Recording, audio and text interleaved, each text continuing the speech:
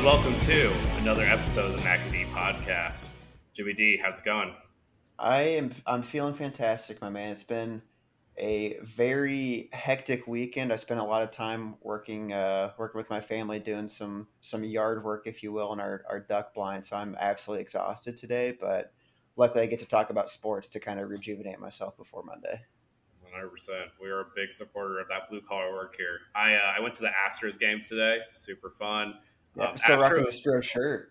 yeah, dude. It feels kind of dirty wearing an Astros shirt, being former NL Central rivals with my St. Louis Cardinals, but they're a fun team, dude. Like they don't lose. Like they're like 79-47 or something right now, on pace for easily over 100 wins.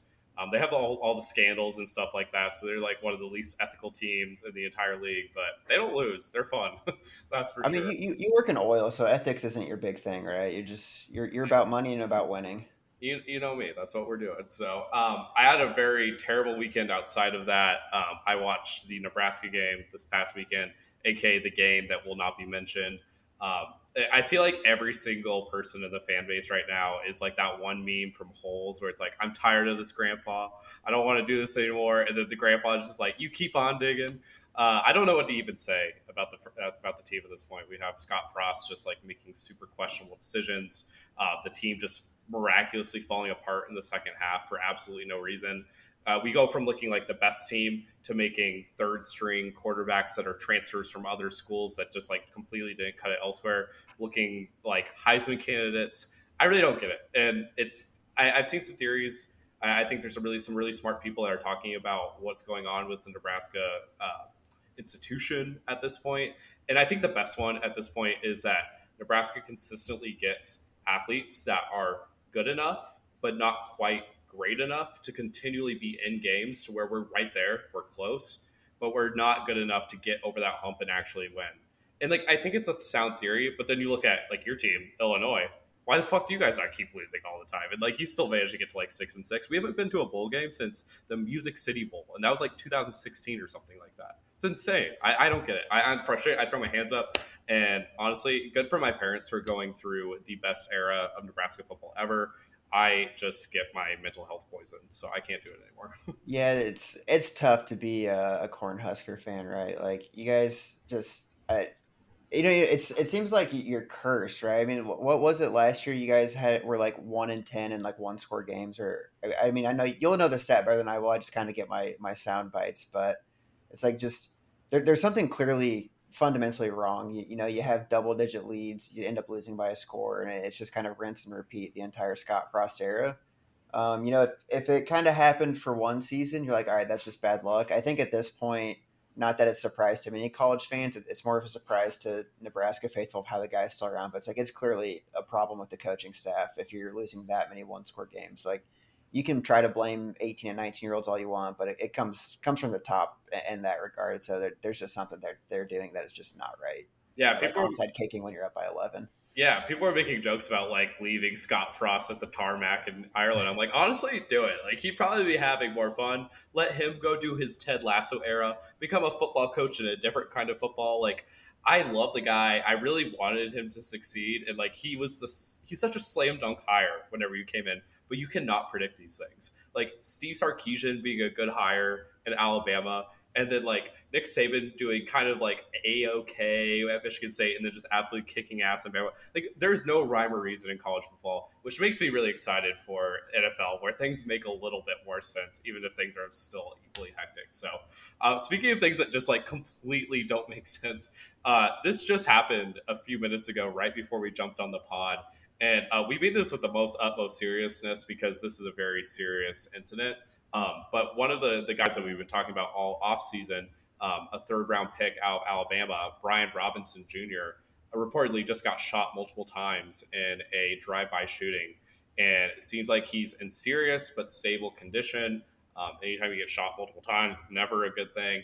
And honestly, like we're not even worried about the fantasy impact at this point. Honestly, just true thoughts and prayers, hoping he makes a full recovery. Because talk about a scary event that you fully can't control. Yeah, no, you hit the nail on the head right there. Right, this transcends fantasy football. We really just feel terrible for his family. Hope nothing but the best. Hope for the speediest recovery possible, and I think we just leave it at that. Like you could sit here and analyze all the fantasy implications, and this is just not the time to do it.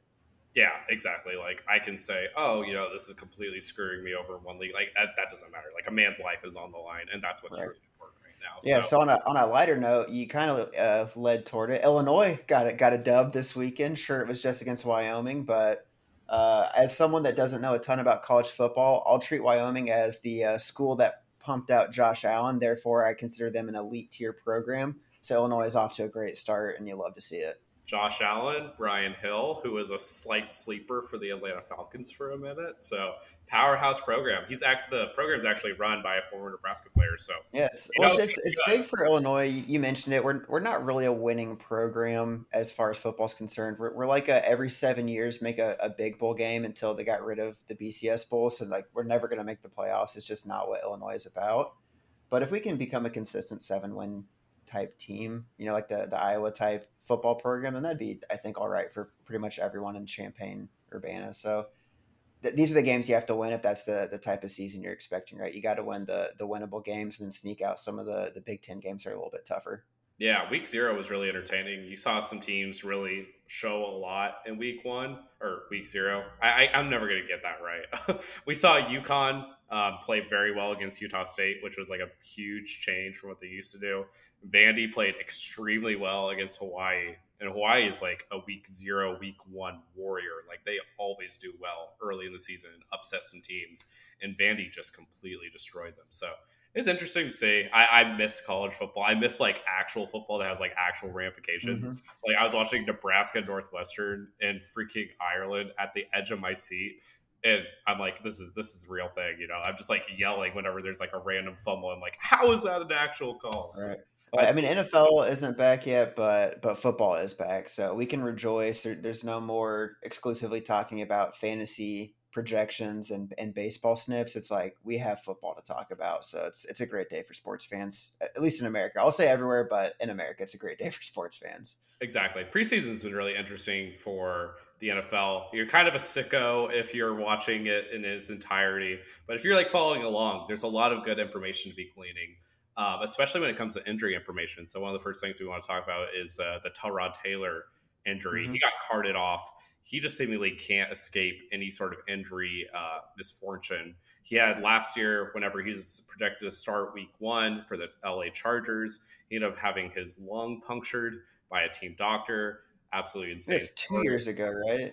Was it 2 years ago now? I I think can't. it's 2 years. Yeah, 2 years ago. Same But idea, right? Though it's like he had his break coming to him, and the doctor, like you said, just too big of a needle. Sorry, I hate your lung there, buddy. yeah, exactly. So this year, similar misfortune ends up getting carted off in their preseason game. Hope he ends up being all right. Yeah, and we feel terrible for Tyrod, but then of course the NFL memes come out where it's like, okay, Tyrod goes down. Anytime Tyrod goes down, his backup is an absolute stud. Mhm. So that means if Daniel Jones can't cut it now, like he's out of the league, right? I feel like that's totally the case, and this is really going to end up being his last chance before he has a Josh Rosen type of just bouncing around as a third stringer. He definitely has a place in the league as someone who can run the ball in at the goal line, but just as like a passer, it's just like, dude, what are you even seeing out there? He's kind of having that the Sam Darnold just like seeing ghosts out there, and I really don't Sam, understand. Sam Darnold got injured this weekend too.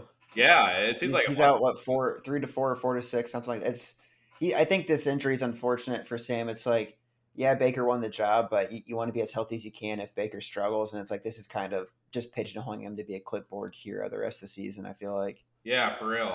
Did you see the injury? It looked really I gruesome. didn't see the injury. No. It was kind of making the rounds, but also like a respectful, like, don't look at it if you don't really want to, have to, don't share this because it's gross kind of thing. It did not look pretty. It looked like one of those like all timers, like bones sticking out kind of thing. So Mm-hmm. I So he's honestly, pretty fortunate then that it's as short as it is. That's awesome. yeah, I'm super squeamish with that kind of stuff. I usually look away as quickly as possible. So I was like, I don't even want to look at this. A lot of other really interesting NFL news, and we've been in the thick of this with doing a lot of our fantasy drafts this past week. The number one piece of information I've been gleaning throughout this entire week is that Damian Pierce is no longer a sleeper No, by any means.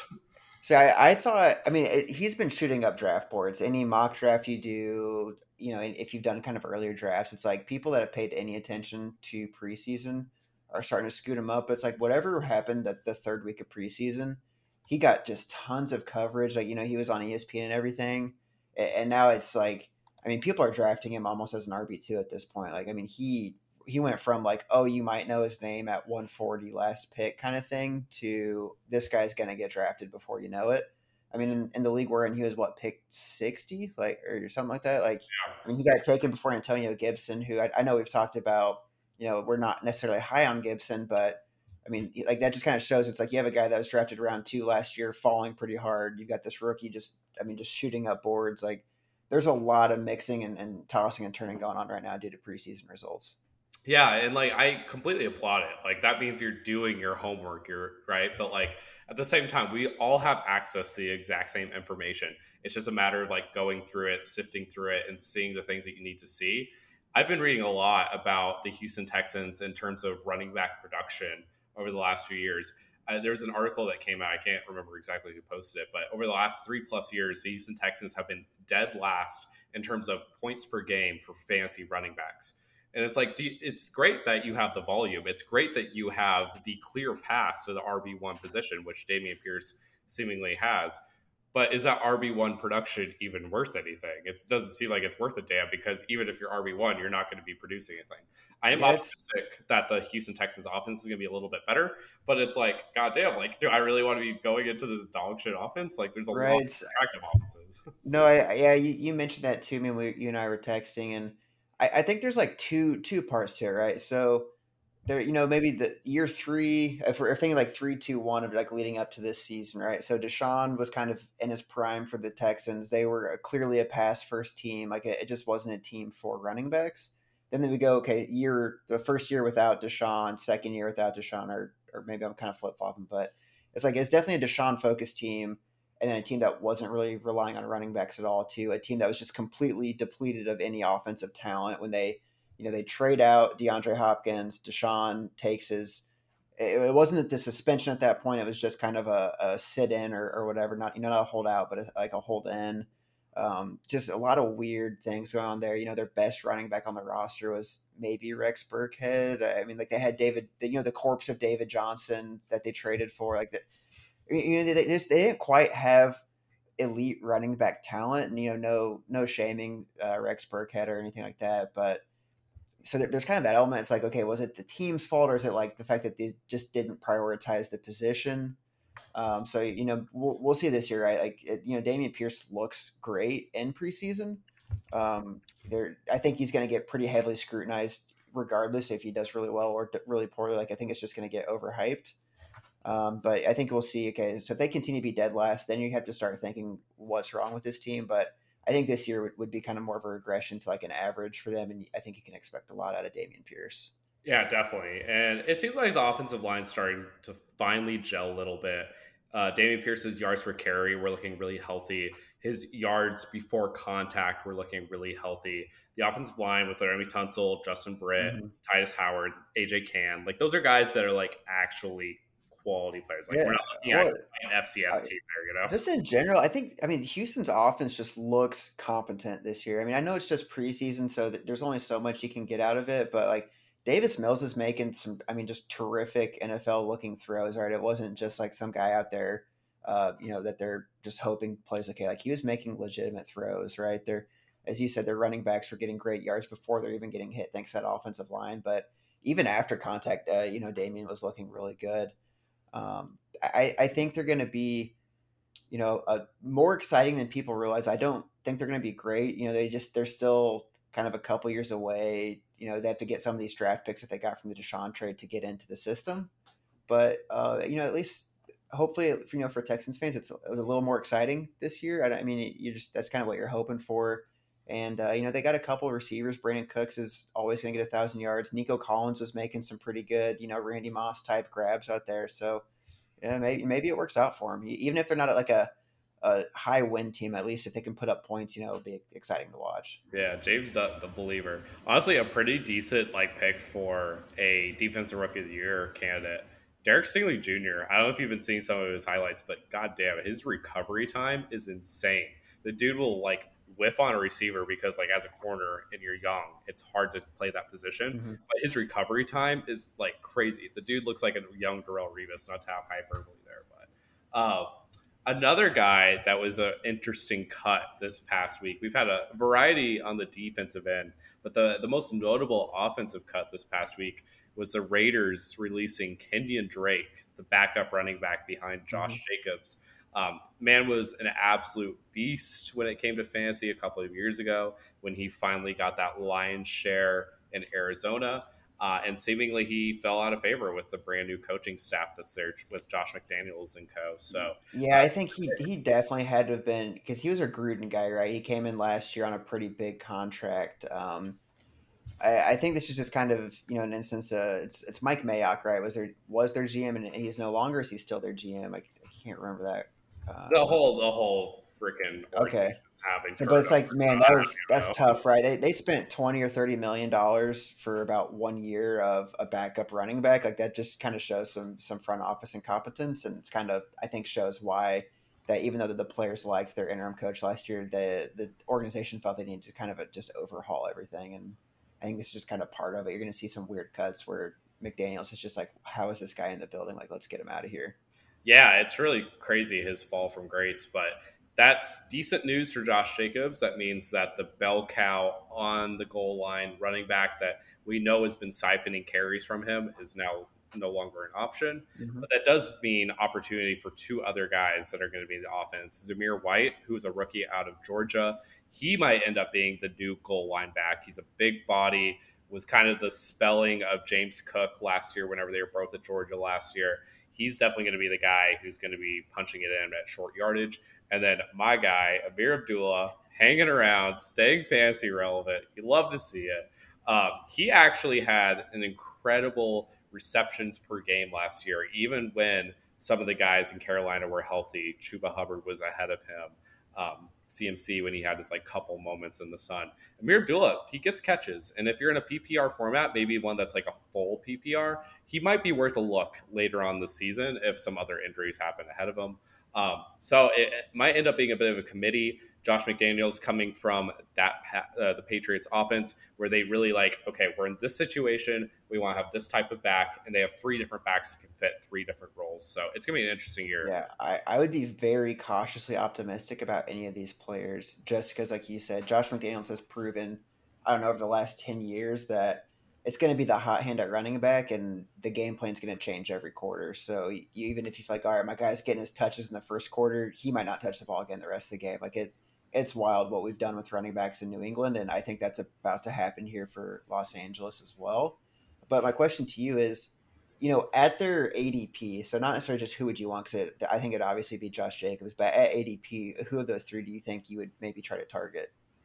At ADP, and we talk about this a lot, we want like value. So we don't necessarily be like, hey, we love this guy. We love this guy at this certain position, at this certain ranking. Honestly, I think I'm going to go Zamir White. As much as touchdowns are very fluky, I think there's going to be a lot of opportunities. If Devontae Adams is getting tackled at the 1 yard line, I think Zamir White be able to have that chance to punch it in. There might be a lot of touchdowns there, and it seems like he would be the next man up with him being the youngest running back there as well. If this year ends up turning into a bit of a transition year, a bit of a regrowing year, I think they're going to go with the younger guy. And Amir Abdullah, hey, God, he's been in the league for like 6 or 7 years now. Josh Jacobs just had his 5th-year option turned down. I think Zamir White is the most logical choice to get those It's developmental touches. Yeah, this is gonna be one of those years where it's like pay close attention. I think to that Raiders backfield because everyone's focusing on their wide receiver cores, right? Devontae, Hunter Renfro, um, Darren Waller. Waller. Like everyone's so excited for that passing offense. That means defenses are kind of focusing on it too, right? I think there's gonna be a lot of open lanes for these running backs, and if you can find a Zamir White off your waiver wire after week one, or if Amir Abdul is proving he's getting targets, like that's kind of something where you can sneak in there and get running back production if maybe some of your lottery type picks aren't panning out the way you thought they would. Yeah, 100%. Let's run through some of this other NFL news that's coming out. We had a very busy podcast last time, so we're trying to catch up a little bit with this recent news. One of the big storylines that's been coming out is Isaiah Likely one of the great names of the NFL that came out of this recent draft. He's a fourth round draft pick by the Baltimore Ravens. He's a tight end.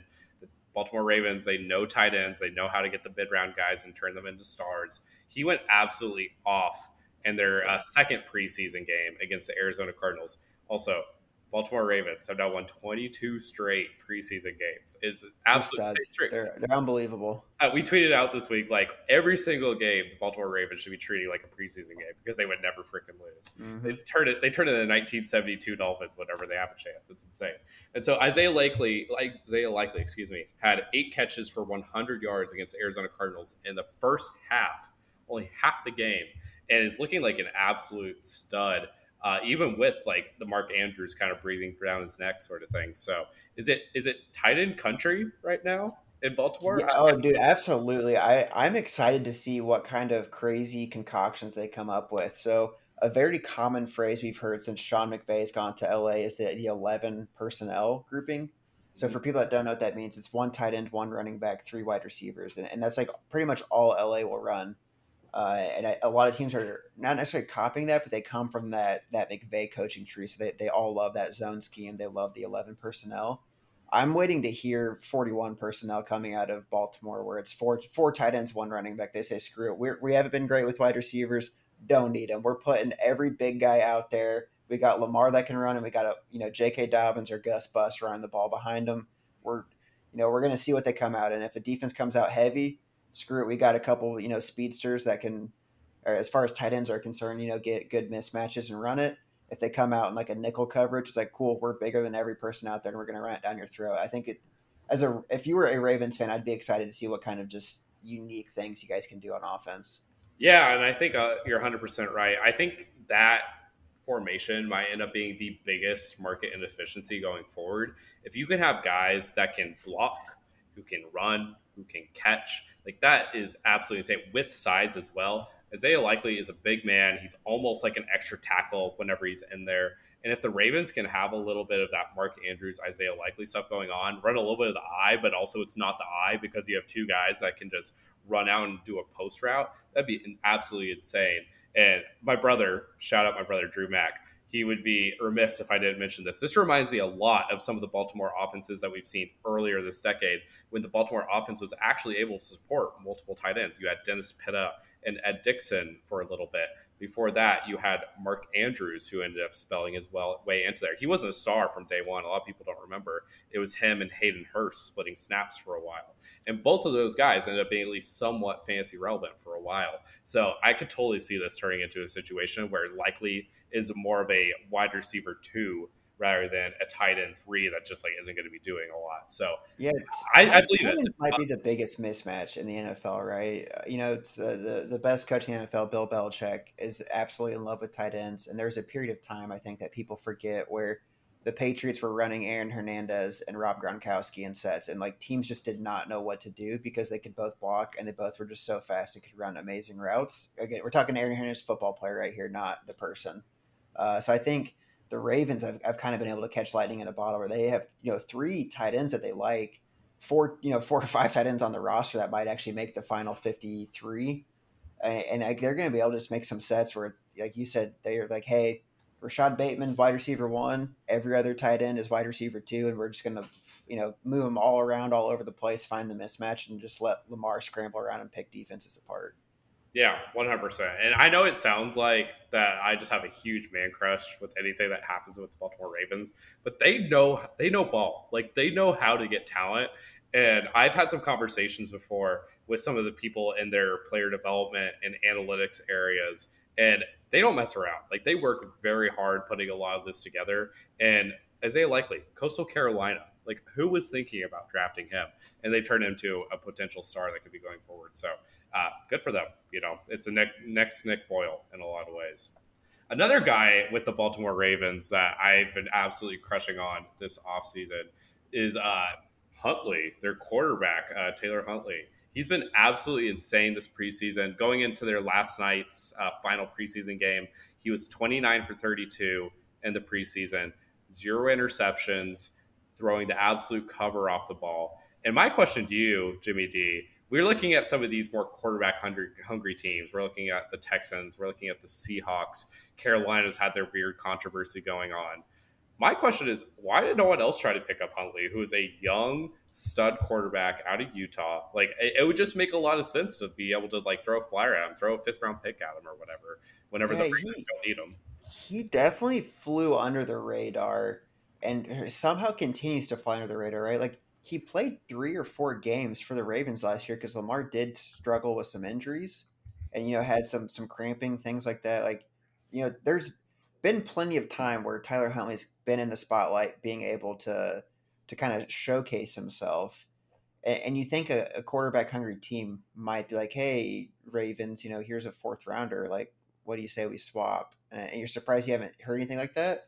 But then it's also, I think, really good on the Ravens to realize that, the type of offense they run, it's really necessary to have a good backup quarterback because you just never know if Lamar takes a hit if he's going to be out the rest of the game. So I think, I hate sitting here hyping up the Ravens, but it's like you just got to be excited as a Ravens fan to kind of see that there's a lot of depth on that roster.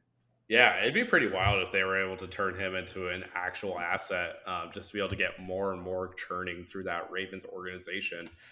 It's pretty cool to see someone like this just like absolutely throwing the cover off the ball. It reminds me a lot of like when RG3 was with Washington, and then you had Kirk Cousins sitting right behind him. They were drafted at similar times, similar ages, and then Kirk Cousins went on to actually do his own thing elsewhere. So Mm-hmm. I think it's pretty cool whenever you can have that backup quarterback turn into something as well. And I think we might be seeing another one right now. But backup quarterbacks are like the walk-ons of the NFL, right? When you're at like a college basketball game and your team's just whooping whoever's there, and it's like everyone's cheering for the walk-on to get on the floor. I think every fan base is like when your backup balls out, especially if people aren't like a huge fan of their starter. Like it's different for the Ravens because people love Lamar, but like I remember when Josh McCown was coming out for the Bears, like people want to cheer for that underdog. So you just love to see these backups like really playing well because it just kind of adds more fun to the game. It really does. And whenever it's a guy that like everyone was kind of rooting for going in, coming out of Utah, like he was a very fun college football player. I think it just makes it even more special. And I think a little bit of his play last year was a little bit overrated, just to like put a little bit of like a wet squirt bottle, a wet cloth on this entire conversation. Like he didn't play overly well last year, but he was also put into a bad situation where the Ravens lost their left tackle, all their backup running Their backs. whole team was dead last year. Their Yeah, whole team was dead last year. I don't know if you saw this, but like the Baltimore Ravens mascot Poe, the Got Raven, injured. got Yeah, injured as well. They had to like cart him off and everything he too. sacrificed so J.K. Dobbins could live. Exactly. It's like, hey, here's my ACL. Please take it. Just make sure you stay healthy through the entire year.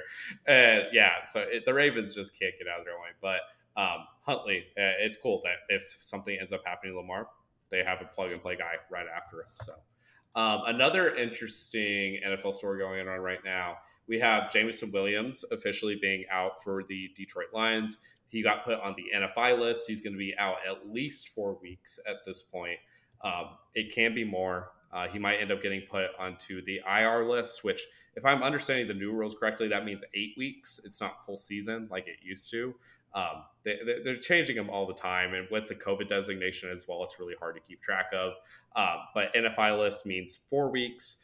The timetable, which is for normal human beings, not Adrian Peterson when he came back after like 8 months.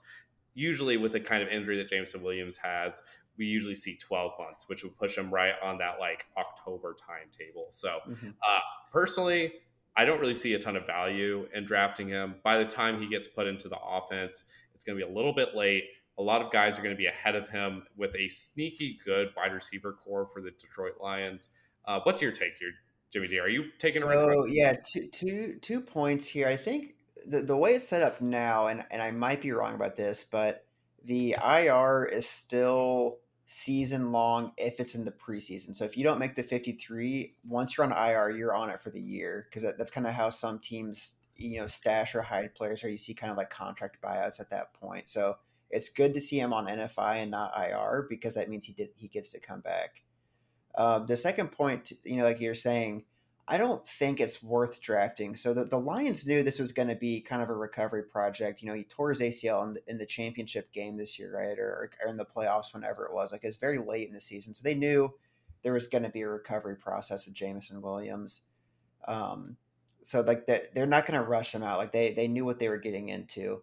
To your point, again, like there's plenty of other receivers on that team. You know, the wing dragon of Amon Ra will is kind of coming into his own, so he'll be out there. I think what might actually happen is he might be almost like this year's Amon Ra, where it's like out of nowhere, the last 6 weeks he finally kind of catches his stride, and it might really pop off for a few good games. So, you know, keep your eye out. I'm sure all of us here are going to be watching a ton of Detroit Lions games. And we're going to be really aware of when he's finally coming back. But, you know, if not, maybe try to catch some highlights and see if he's starting to make some plays towards the back half of the season. Let's But bring no, I would not draft him. Yeah, okay. So like let's brainstorm this a little bit for like people that are drafting and maybe they're in like a slightly deeper league or wherever that like goes 18 rounds deep or something like that. Yeah. You draft Jameson Williams right before you draft your kickers and defense, which we're gonna be talking about later. Stay tuned. You stash him in your IR spot. Week Yep. 2, Adam Thielen, one of these older guys, goes down. Do you think Jameson Williams is like worth keeping at that point, or do you just cut him and then like if you see him potentially coming back later in the year, you pick him up like right before the injury ends up coming back? Because like that's Yeah, kind of James. To me, he's the guy that you if you love him, yeah, you draft him at the very end, stash him, pick someone else up. I almost think he's the guy where it's like you draft, you drop your kicker, pick him up, stash him, pick some other guy up, and then right before the season starts, try to figure out, okay, who am I actually going to cut? mm-hmm. Excuse me. Once everything's kind of all figured out, once the dust is settled, if you have a player that's producing and needs that IR slot, I think you cut Jamison Williams. Unless it's like you said, like an Adam Thielen, and it's like he's gone, or we'll say just any productive veteran but older, and it's like, oh, this is going to be at least 8 week injury. When it's an older guy, you might be like, ooh, I might actually cut that guy just because they come back a little slower from those bigger injuries. But if I've got someone that's producing consistently, I love upside, but I don't think you can sit there and hope and pray for upside. It's kind of like the people that were drafting Josh Gordon, you know, 5 years after his 1,400-yard season, because they're like, but when the flash is in, he plays well. It's like, yeah, but you can't waste a roster slot the whole year because that one time he looked really good, you know, when he wasn't completely riddled with drugs. Yeah, true. Yeah, I love Jameson Williams. Like, I think all the peripheral stuff is like really great with him because he ended up being a 12th overall pick. The Lions trade up a shit ton of stuff in order to get him at 12th overall. Like, all the investment makes a lot of sense. It's just by the time that he's healthy, I think so many of the other guys are going to be so far ahead in the program.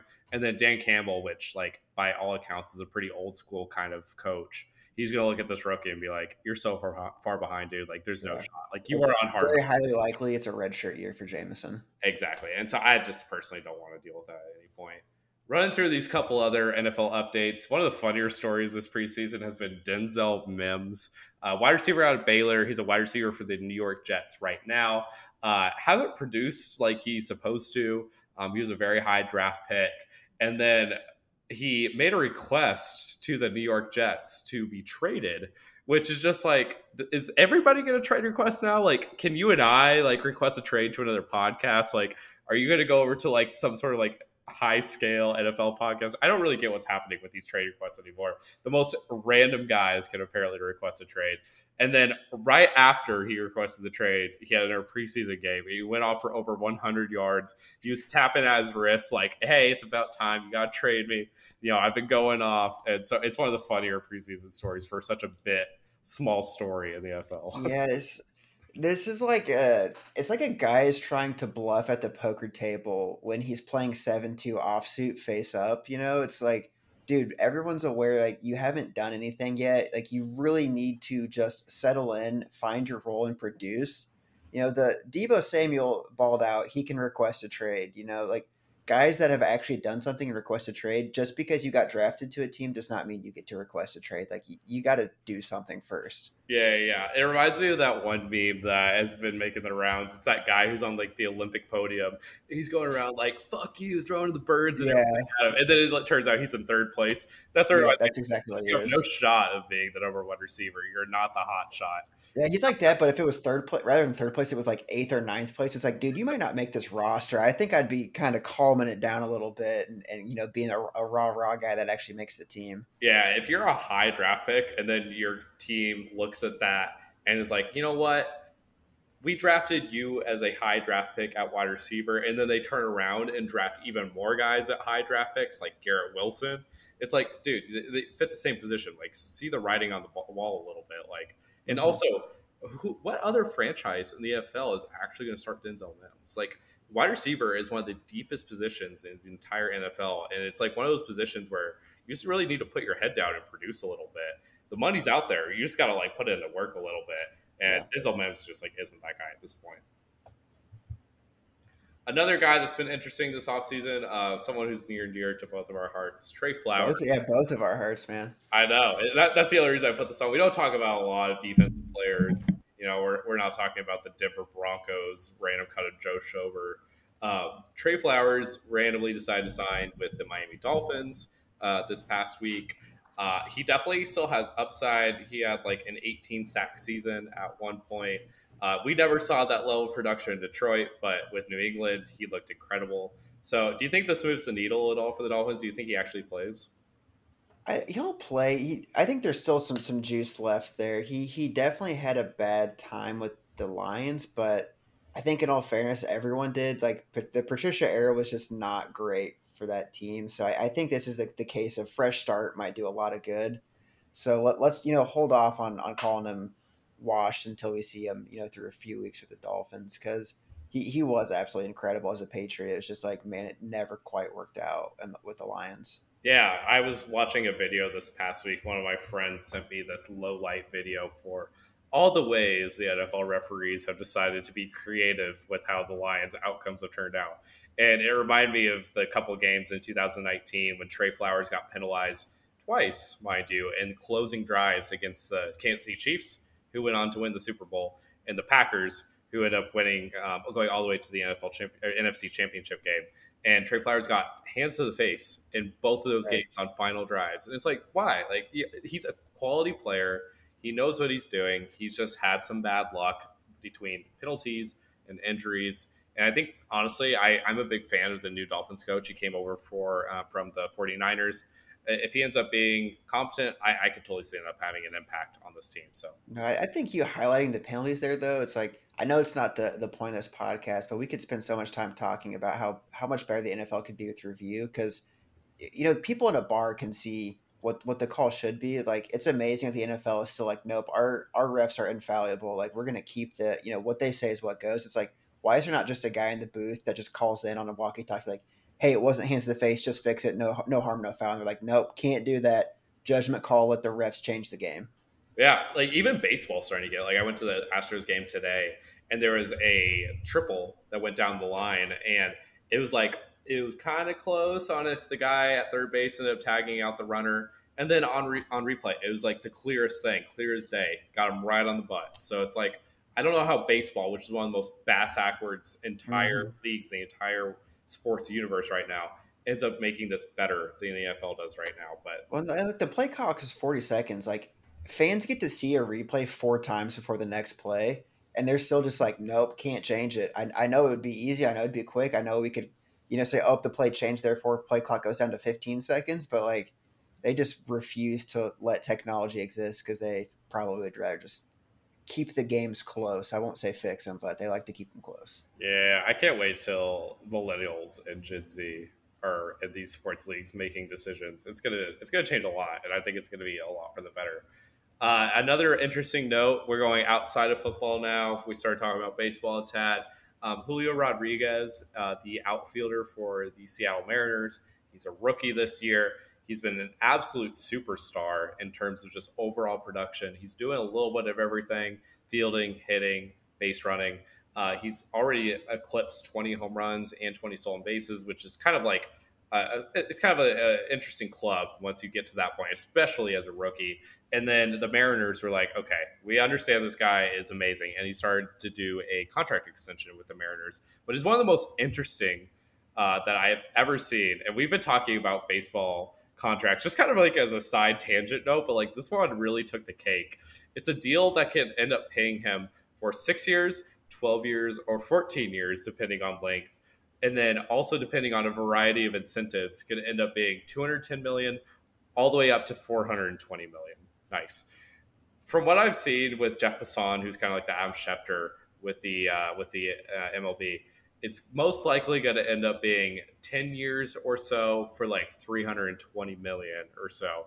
But it's kind of crazy seeing the length and then just like the sheer amount of incentives that just like aren't guaranteed. It's like I don't even know what to expect for this. Yeah, hearing that, it sounds like they just strung together like 7 1-year contracts. We're like, hey, you want to just sign them all right now instead? And it's like, cool, it just is efficient. Like that's a very interesting deal. Yeah, we've been talking a lot with the Braves, but now the Mariners are getting a little bit in on the party. I honestly, I don't know what to expect with these deals. Like, someone's going to end up getting mad in the collective bargaining agreement way down the road. It's either going to be the players, it's either going to be the owners, the teams. Um, but I think it's creative. And as someone who like would like to get into sports like down the road or something like that, as like a CFO or something like that, it's cool seeing people like going through the CBA and be like, hey, this is like the creative language that we can put together to make an interesting contract that is agreeable for both me as the team and you as the player. So, Julio Rodriguez, congrats on getting paid. You are a 20-ish year old that's making way more money than me and Jimmy D. Some other interesting non-football things. We got Kevin Durant staying with the Brooklyn Nets, finally having some level of conclusion there. I'm tired of the Yeah, injuries, so it's what we expected. Like no one could make a package big enough to trade for him. It's almost like a non-starter, really. Like people just kind of knew that's what was going to happen. yeah, it definitely feels like a kiss and makeup kind of story. Like, you cheated on your girlfriend a little bit, but like it was just emotional infidelity. It wasn't like anything physical. So it was like a pretty easy, like no one actually did anything. Like let's just come together and like fix things up. It definitely feels like the Brooklyn Nets have a ticking clock a little bit on the Kevin Durant era, but we'll see what ends up happening with this whole thing. It's an interesting team now with Ben Simmons. It seems like Kyrie is most likely coming back as well. He's not going to get traded to the Lakers for 2 first-round picks, as the original kind of thought was for this entire offseason.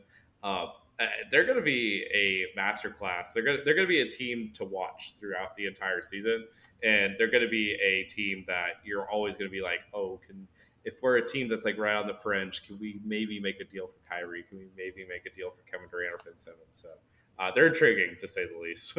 Yeah, absolutely. I don't know what people are going to do with like their over under this year. Like, I really want to do like an over under pod once we're getting a little bit closer to NBA season, being like, oh, the Brooklyn Nets are set at like 46 wins or whatever. Like, I don't know what to do with that. Like, they could be the over, But the easiest over, that'd be a easiest under.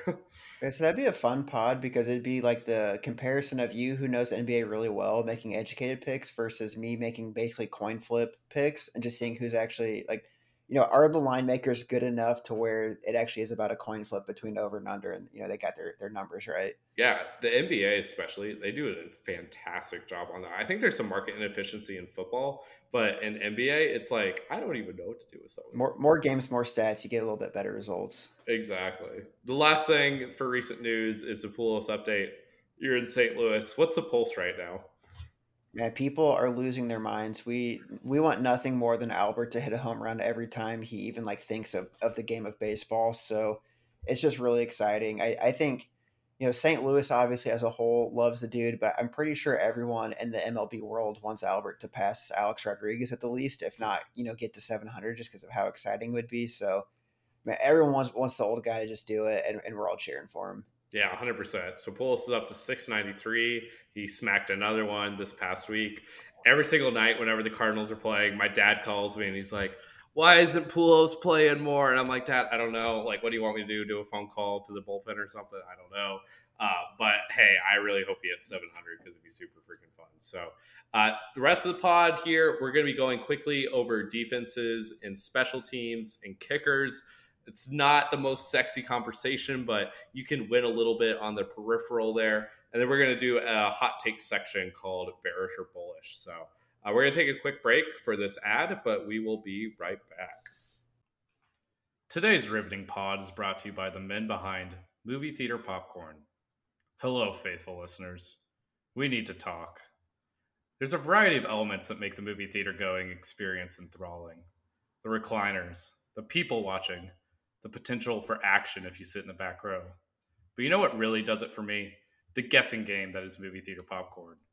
You first have to guess about the size of the popcorn. I swear the fine people at Starbucks took inspiration from movie theaters for their sizing. Is small small? Is small medium? Is medium venti? Is tall small? The prices also put you in a loop that would make the spin cycle on your washing machine jealous. The small is $7.50, the medium is $15, and the large is $15.15. What kind of psychological warfare is this?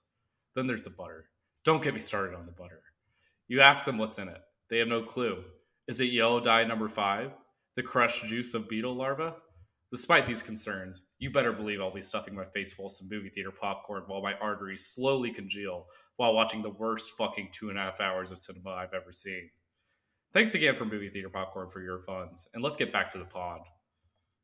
And we're back. So we're going to move into defenses and special teams. So, what is your general strategy here, Jimmy D? Yeah, this one I think I stay pretty chalky here. I'm not picking a defense or a kicker until my last two picks, and I think generally I go defense first, then kicker.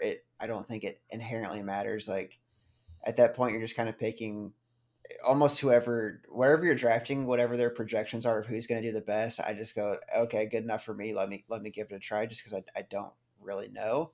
Mm-hmm. I think there's some teams where it's like if they're available, you go for them just for just kind of being excited about them or like wanting to cheer for a defense. Like I'm almost okay with that too because it's just not really that relevant of a slot for fantasy football. Like the difference between the best and worst defense, generally speaking, is 10 to 20 points over a whole season. Mm-hmm. It's a difference when it's like the Patriots of 3 years ago that were outscoring Zeke Elliott through like 10 weeks because all they were doing was turning over terrible quarterbacks and scoring touchdowns. But that happens once in a blue moon. So I don't think you try to necessarily project that.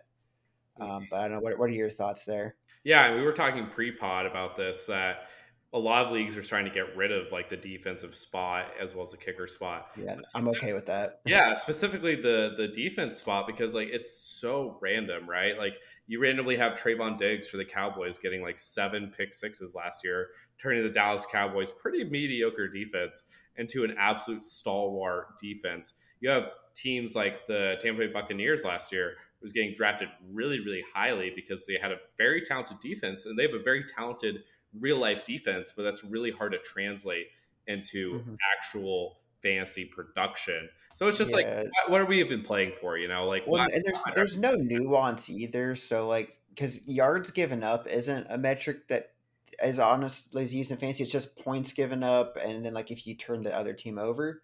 Mhm. So like if your offense is bad, even if you have this amazing defense, but if they turn the ball over at the 20, like it's not the defense's fault that you gave up a touchdown or 3 points there. Like I mean, they like what are you supposed to do when the ball gets turned over in the red zone?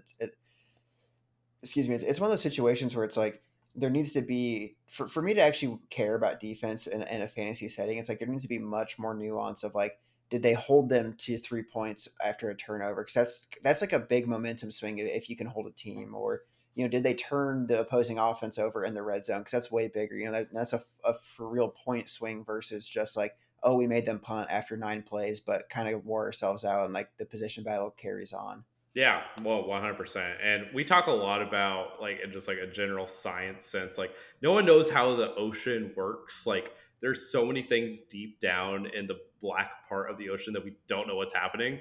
Defense is 100% that in the NFL. Like you would think that you would just look at points given up and yards given up, but that's just not how it works. We're looking at things that are way more advanced than that. And so that's why people just generally don't like Hmm. drafting defenses because just because a team gives up a lot of yards and gives up a lot of points doesn't make them a bad defense, and vice versa. If you give a few yards and few points, like I think like the 2010 Chargers were like the biggest epitome of that.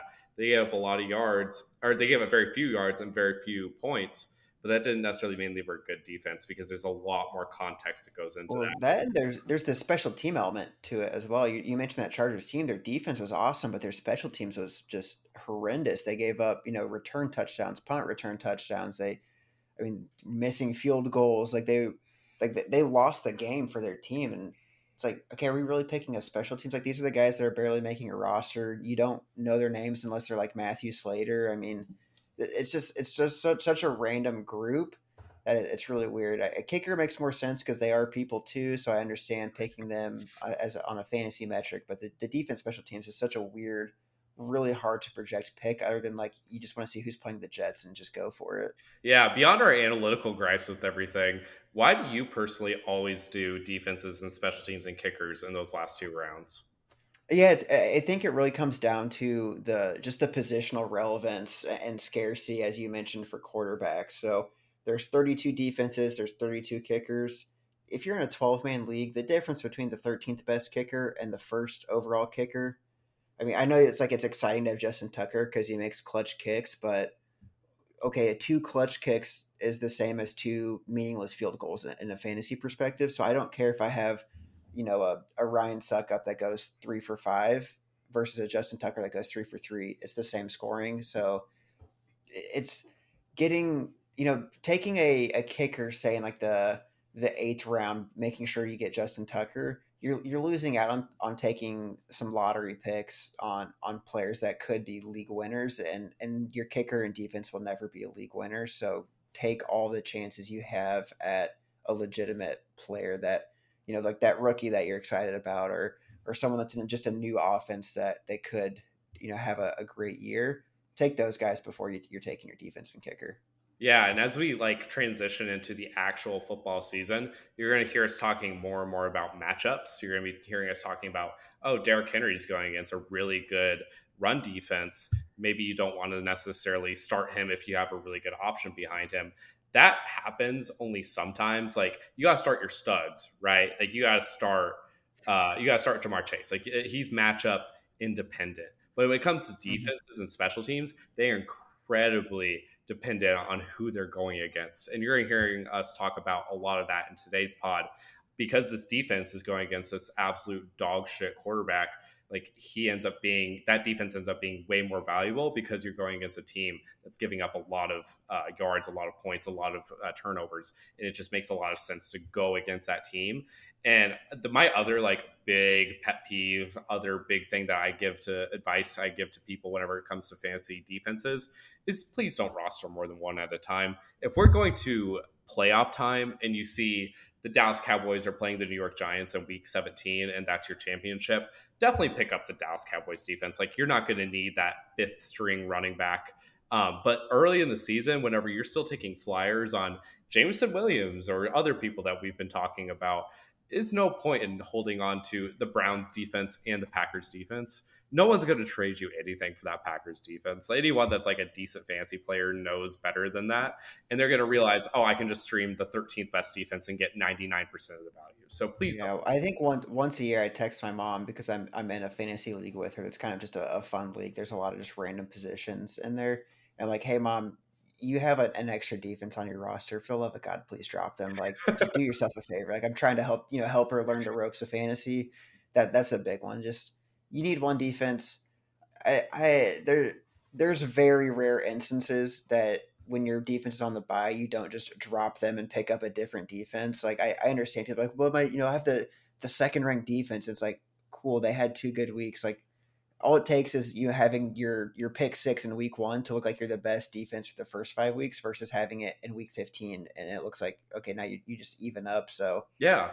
it's just not worth it keeping them on your roster when there's other options. That's a great point. Yeah, with the bye weeks, especially too. Like, there's been so many instances of defenses that have been absolutely dominant based off of matchups for the first like 8 or 9 weeks. Then those bye weeks start happening, and then at the back half of the season, the matchups get a little tougher. You start playing against some better opponents, and it completely falls off. And you wish you were playing that hot hand the entire time and not holding on to two defenses like that. So I think it happened with like the Patriots once. It's happened with the Bucs before. Like it happens all the time, and we have good data behind that. So as much as it sounds counterintuitive, defense wins championships, but it doesn't happen. Not fantasy championships. So let's take a sec. Let's just maybe give me your favorite defense and special teams. Like if you're say somehow you're like maybe you're picking first of the last round and you just have the entire crop of defenses. Who do you go for? Yeah, let's say like I drafted JT first overall, got good luck, had the number 1 overall pick. I think defensive wise, I'm going with the Cleveland Browns first overall for a variety of reasons. They have a very favorable first few weeks before I would ever consider streaming another defense. They start against Carolina, which, yes, they have Baker Mayfield, who is going to be young and very angry to go against his former team. But then they played the abysmal New York Jets with Joe Flacco. They have Pittsburgh with a lot of like quarterback, what's happening. And then the Atlanta Falcons, Marcus Mariota, whoever ends up maybe supplanting Marcus Mariota if he has a cold start. So that defense just makes a lot of sense. They have a lot of talent as well, a lot of guys that can generate turnovers like Denzel Ward. I think they're a very obvious candidate to be the best defense, or at least among the best Mm-hmm. defenses. Yeah, and I like the Broncos and the Colts, and I think the main thing, I'll talk about the Broncos more so. I want defenses that can turn the ball over because that's kind of the only predictable, although not really predictable, point outcome for a defense. So I think the big driver there is like teams that can get sacks because they're putting a ton of pressure on the quarterback to make bad decisions, and then they have the secondary that can back it up. So when you look at the Broncos, they've got good pass rushers, they got Patrick Surtain is a great cornerback. They've always had kind of a decent secondary. So that's a team, even last year, like their defense carried them even with a bad offense. Well, this year they have a good offense, which good offenses help defenses because they control the ball. So like your defense is getting put in better spots to make big plays, and that's what you want to have. So like that's I think a good defense to potentially target. Yeah, no, I fully agree. And if you're looking at the Broncos, they have a bunch of young, very hungry, very angry kind of players that are really excited to get at it in this AFC West. I think the Broncos are a great pick. And then also with your Colts pick, Stephon Gilmore has looked like his like defensive player of the year kind of Stephon Gilmore so far in preseason. So I like that pick a lot as well. Yeah, I think you brought up a point there. The Colts are probably a better pick because they're playing worse opponents. Like, think of your defense. Right? If you're playing Patrick Mahomes twice a year, the Raiders twice a year, and the Chargers twice a year, that makes it pretty tough on you to where even if the Broncos look great, those are some rough matchups. The Colts get to play the Jags twice, the Titans twice, and the Texans twice. Like, that might be a little bit better for matchup. Yeah, matchups wise, that's definitely a little bit something to consider. Luckily, with the Colts, they start with Houston, which is always a good thing. Then they move to Jacksonville, always a good thing as well. Played those good AFC South matchups. Broncos start with Seattle, which could be a young, angry Geno Smith, and then they move to Houston. So there's good back-to-back matchups there before you would consider streaming someone else. A couple other matchups, defenses that I really, really like. I really like the Ravens for week one as well. They're playing the New York Jets. How could you not like that matchup? They have a very great defense that they're putting together. A lot of the guys are really starting to gel. We've talked a lot about their defense in the past. I really like the Saints defense as well. They did lose Marcus Williams to the Baltimore Ravens, but they've retained a lot of that talent still around there. They picked up Tyron Matthew, didn't they? The Saints are Yeah, they did get Matthew to okay. replace him a little bit later in the offseason, which was a little strange. But Yeah. start week one against Atlanta, that's always a great thing. And then the Eagles, who always have the Lions number, seemingly, at least on defense. They play the Detroit Lions week one. They are, like you mentioned, a turnover machine, seemingly. They have a lot of guys like Darius Slay that can just get a turnover every second. So Right. With an offense that makes the game shorter, so there's less chance for them to give up points. exactly. So it's an inexact science in defense. You don't know, you can't predict very predictably how a team is going to end up. So it just makes sense to pick these teams at the end. But there are some that are a little bit better than Yeah. others. Let's go to kickers. I think we've talked defense enough, man. We can only talk about how much we don't care about drafting them, and then still talk 20 minutes about the defenses we like. So Yeah, I love defenders, man, but it's tough. So kickers are fun. There's some good options this year. The number one kicker, in my opinion, has to be Justin Tucker. Are you any different than that? yeah, I mean Justin Tucker is just automatic. I think the argument you could make against him is he plays outdoor and all of his games more or less being in the AFC North, Mm-hmm. so that makes it a little tougher. But the dude's just automatic. I mean, you can't not just love having him. I like the Rodrigo Blankenships of the world because when you have your games are in a dome, it just makes it easier. And he's got some sick specs, so like you gotta love him. You respect the specs and hope for some good kicks there. Yeah, I generally just like to target guys that are in high powered offenses. So Matt Gay for the Rams, I think makes a lot of sense. I think Brett Maher for the Cowboys, they led the league in touchdowns last year. Just start racking up those extra points very, very easily. I think guys like Harrison Bucker make a lot of sense. He's been accurate in the past. He had a little bit of a down year last year, but he's going to be getting the extra points and those field goal opportunities. One of the more interesting guys, and I kind of wanted to hear your take, was Daniel Carlson, the kicker for the Raiders. Like, he was amazing last year, but that was like partly because of the Raiders offense just stagnating as soon as they got inside the red zone, and then you got to kick a lot of field goals. Do you see a lot of that replicating this year? Yeah, I don't think it's going to replicate the same because they have better red zone threats this year. However, I mean, he proved the consistency and they really trust him as a kicker. And I think that's all you can really ask for is, someone again playing in a dome. They have the team's trust and that, they've been able to kick tough field goals. He's made plenty of close game type field goals. So it's just a crapshoot at a certain point. Like you want teams that can at least get into the red zone to give them a chance, and that's a guy that their team can move the ball very quickly and give them a shot at kicking field goals for you. Yeah, 100%. So kickers are a little bit of a wasteland as well. You'll always end up having a kicker that like loses their job halfway through the year, and then someone else ends up supplanting them, and it makes all of this analysis really stupid whenever you're looking at the preseason stuff. But some of these guys are a better bet than others. It's just like whenever you look at like Justin Tucker, for example, he outscored like the 12th best kicker last year by like 1.5 points. So yeah, still, regardless, it's like don't be an Eddie. Don't take Justin Tucker in the round 10. Go ahead and wait on him a little bit. shout out Eddie. Shout out Eddie. So that's our kicker defense analysis. If it feels a little weak, that's because it's just not sticky. But please, if you have a singular takeaway from this entire segment, don't take a kicker or defense until the last couple of rounds. Unless you're in my league, then take them early so I can get all the lottery picks. Exactly. That's what we like to see. Whenever you can take advantage of some of your friends, because we're bad people. So exactly. We're going to roll into our final segment where we're going to be talking about takes that we're bearish or bullish on. WD and I are both spreadsheet warriors. We're both finance bros. So we're going to be talking about some different takes that we're bearish and bullish on, like you would be a bearish or bullish on a stock evaluation. So I'm really excited for this one. We have some interesting names that are going on to this one. So my first one to you is about Tajay Sharp. I'm curious to hear if you are bearish or bullish on him just in general this season. He is a wide receiver for the Chicago Bulls this year. He formerly Chicago Bulls. That's impressive. Chicago Bears. Sorry, he's tall enough to play for Chicago Bulls. Maybe, yeah. Chicago Bears. Excuse me. I'm curious what your thoughts on him. If you're bearish, if you're bullish.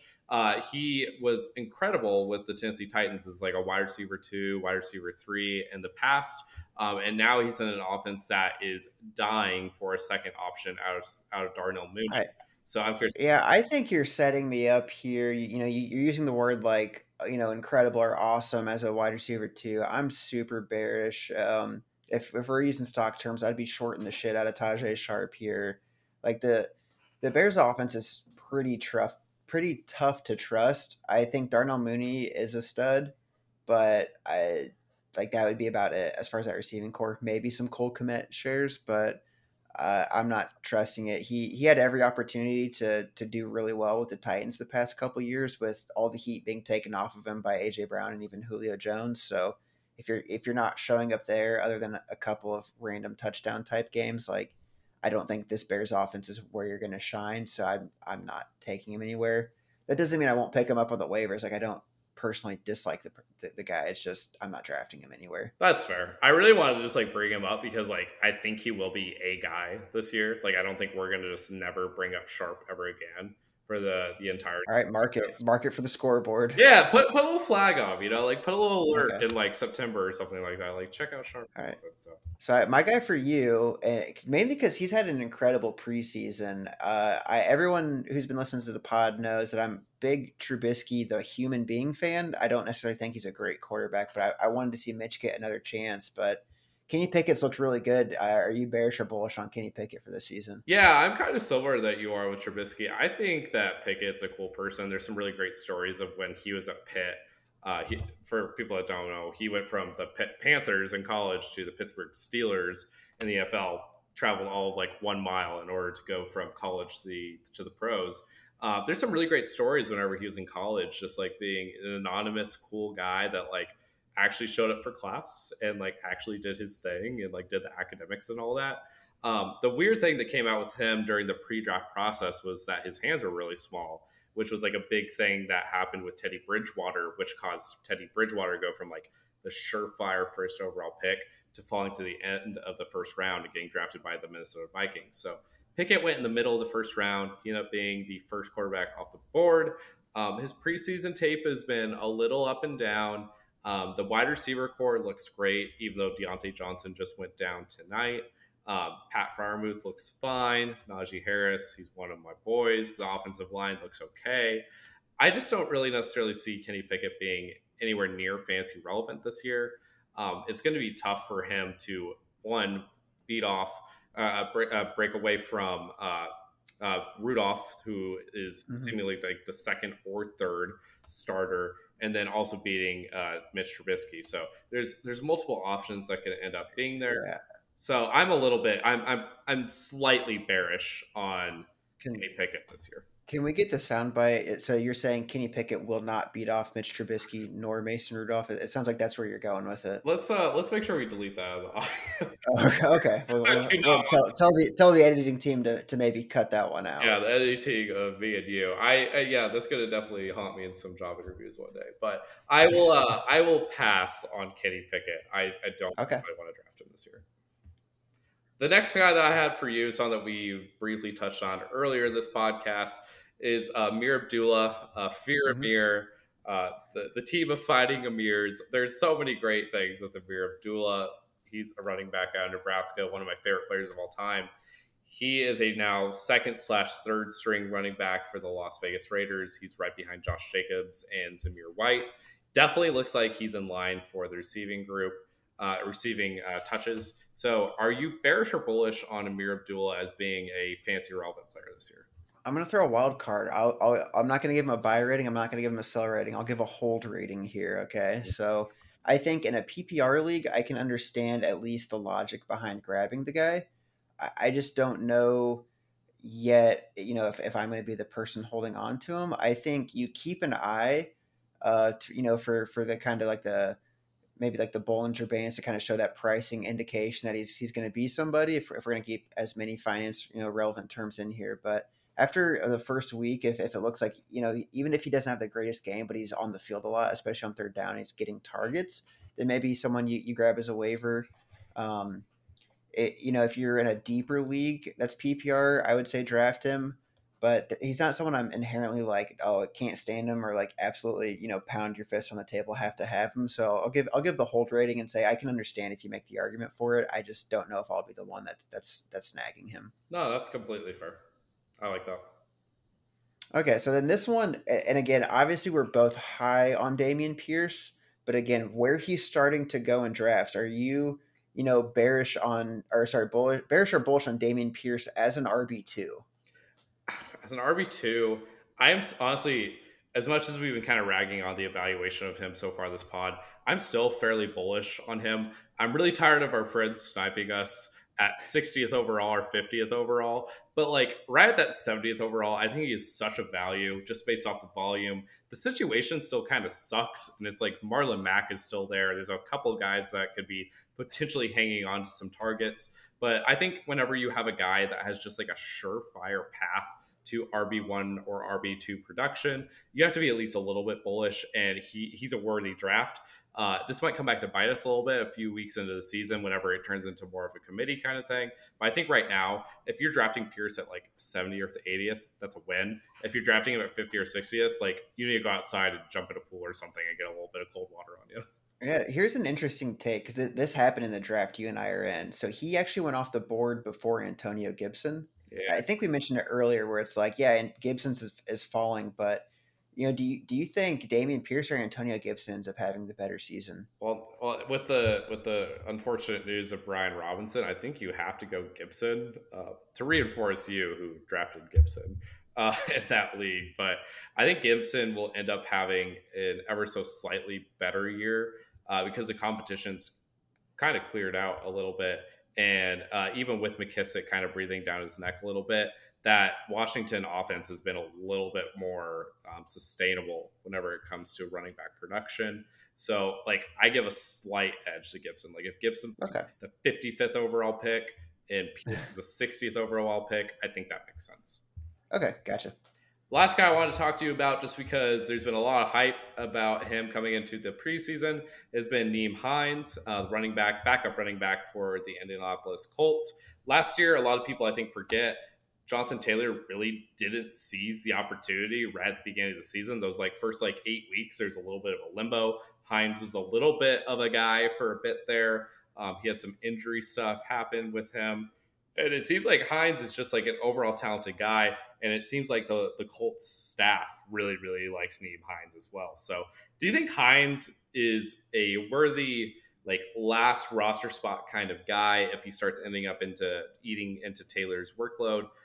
What are your thoughts, bearish or bullish there?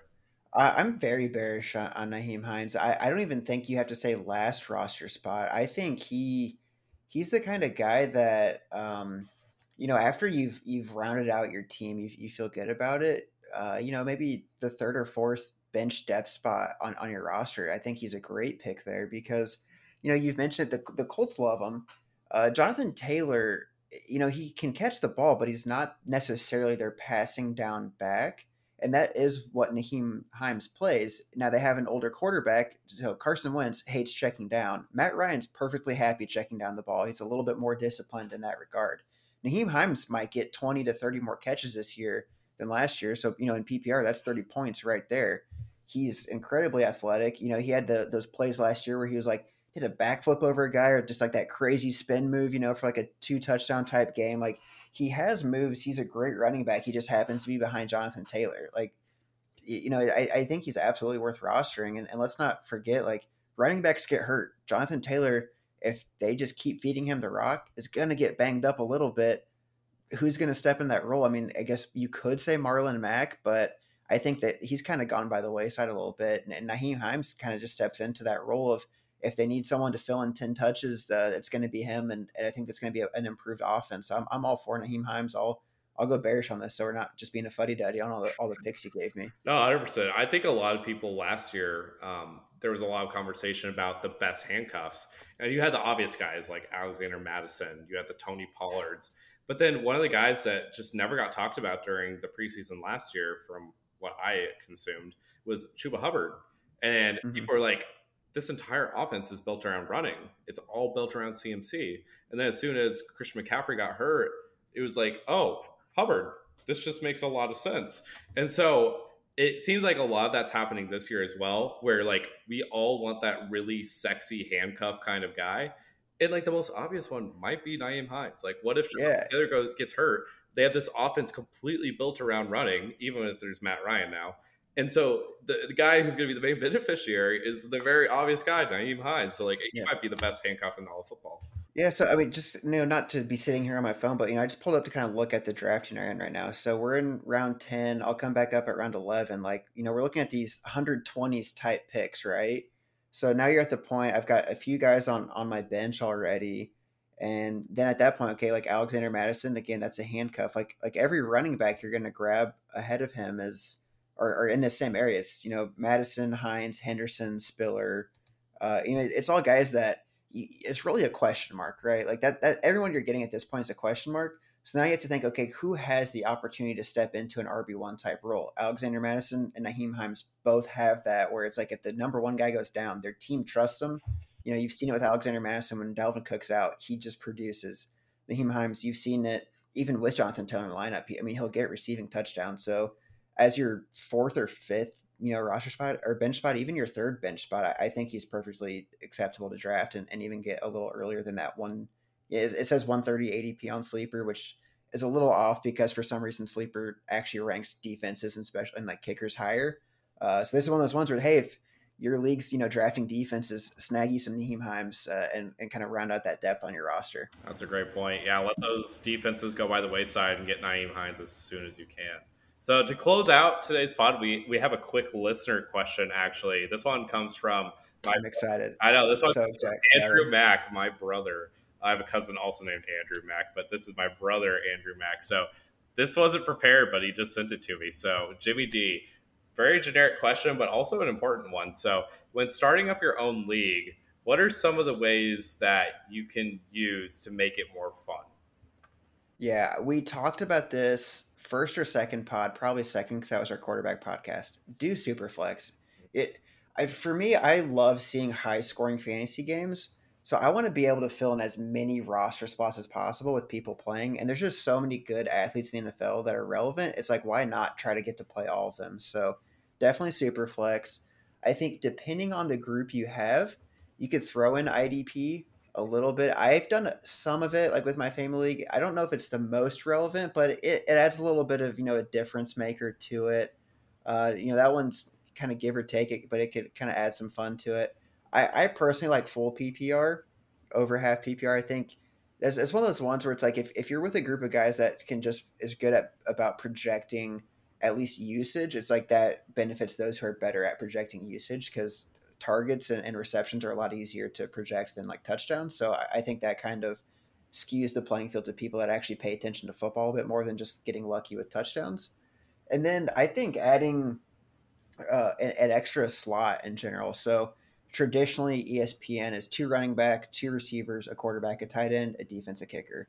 I love the kind of that DraftKings setup of two running backs, three wide receivers, a flex, a tight end. And I've even been in leagues where it's three wide receivers, two flex. Like again, I love getting to play players. I hate when you're looking at your roster and like agonizing over picks of like, oh, who am I putting in there? It's like I just want to play everybody. So why not just like your bench depth is like four or five. Who cares? Because you're just playing every possible person you can. I think it adds a ton of fun to it, and it makes your decisions more impactful, right? Because you're like, okay, it's a bye week. I have three dudes on a bye. One guy injured. It's like, do I just do I eat the points here and drop someone that's really relevant, or do I drop the relevant guy because I'm making that playoff push? Like it's like every decision's just that much more impactful. So just play as many slots as possible. People like seeing points scored. Yeah, no, 100%. I think those are some amazing points. Just real quick, IDP is individual defensive player. For anyone that's not familiar, you basically draft like a defensive player. It doesn't matter if it's a defensive tackle, linebacker, whatever. There's some different Yeah. stats that you can play around with. That's really fun, especially if you're like trying to learn more about the other side of the league. A lot of people only know about the fantasy side of the league, which pretty much excludes defensive players. I think you made some great points for super flex leagues, just having some different flexibility. You want to be able to play your guys, and it's really agonizing whenever there's some weird restrictions there.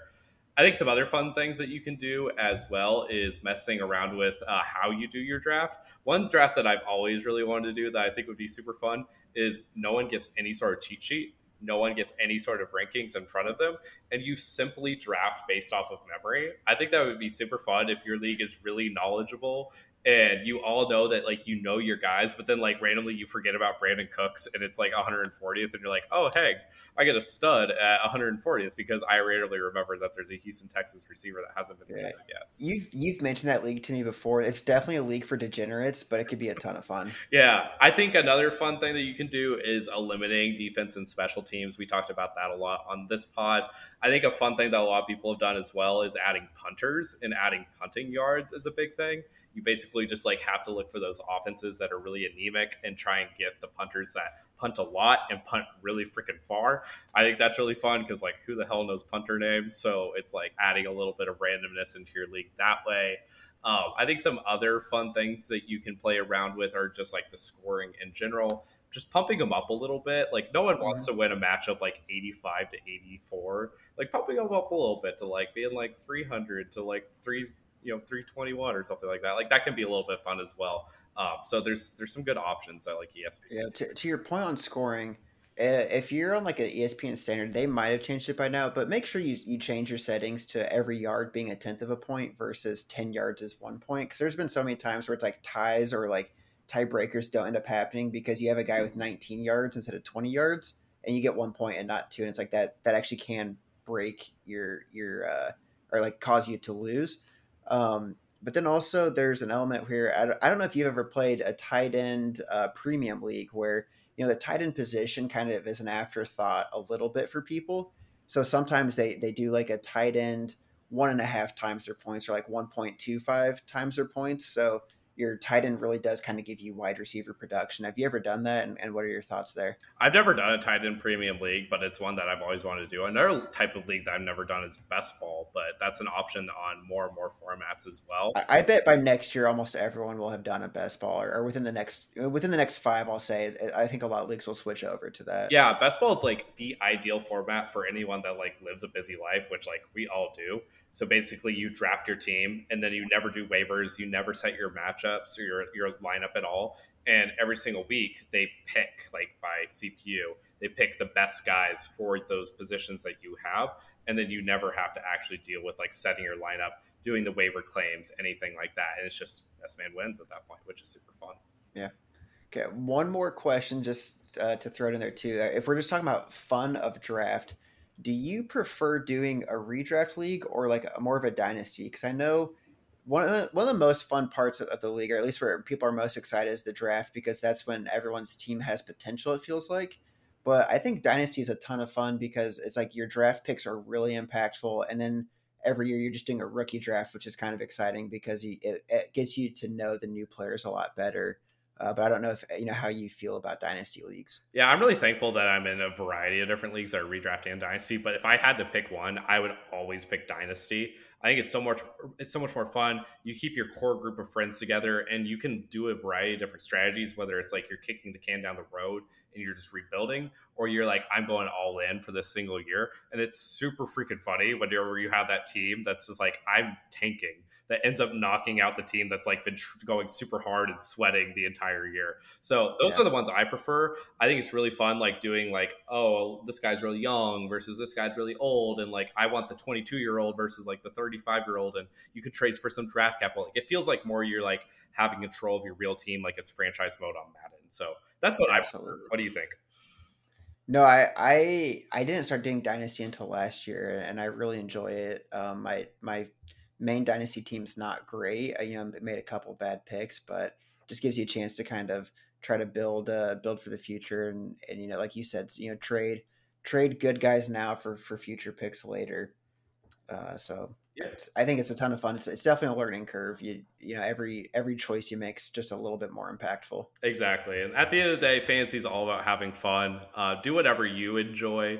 And if you're inclined, do a few leagues where you can try like a couple of different formats, because there's some ways to get really, really creative out there. And they're always super fun if you're with some good friends. So this ended up being a surprisingly super fun podcast, even though we were talking about defense and special teams and injury luck and everything like that. So thank you all for listening. We'll be back later this week with a college football preview is the plan, before we hit actual week 1. We had week 0 this past week, and now we're having week 1. So we really appreciate you all listening in. If you have any questions or like any general comments, we'll definitely answer them. Just submit them to macndutton@gmail.com, and we'll make sure we answer this on the pod. So any final words, Jimmy D? No, just send us your mailbag questions. That was a great way to end the episode. It's fun answering the kind of off the cuff questions. Yeah, we love them. So thank you all so much, and we'll talk to you guys next time. Thanks, everybody.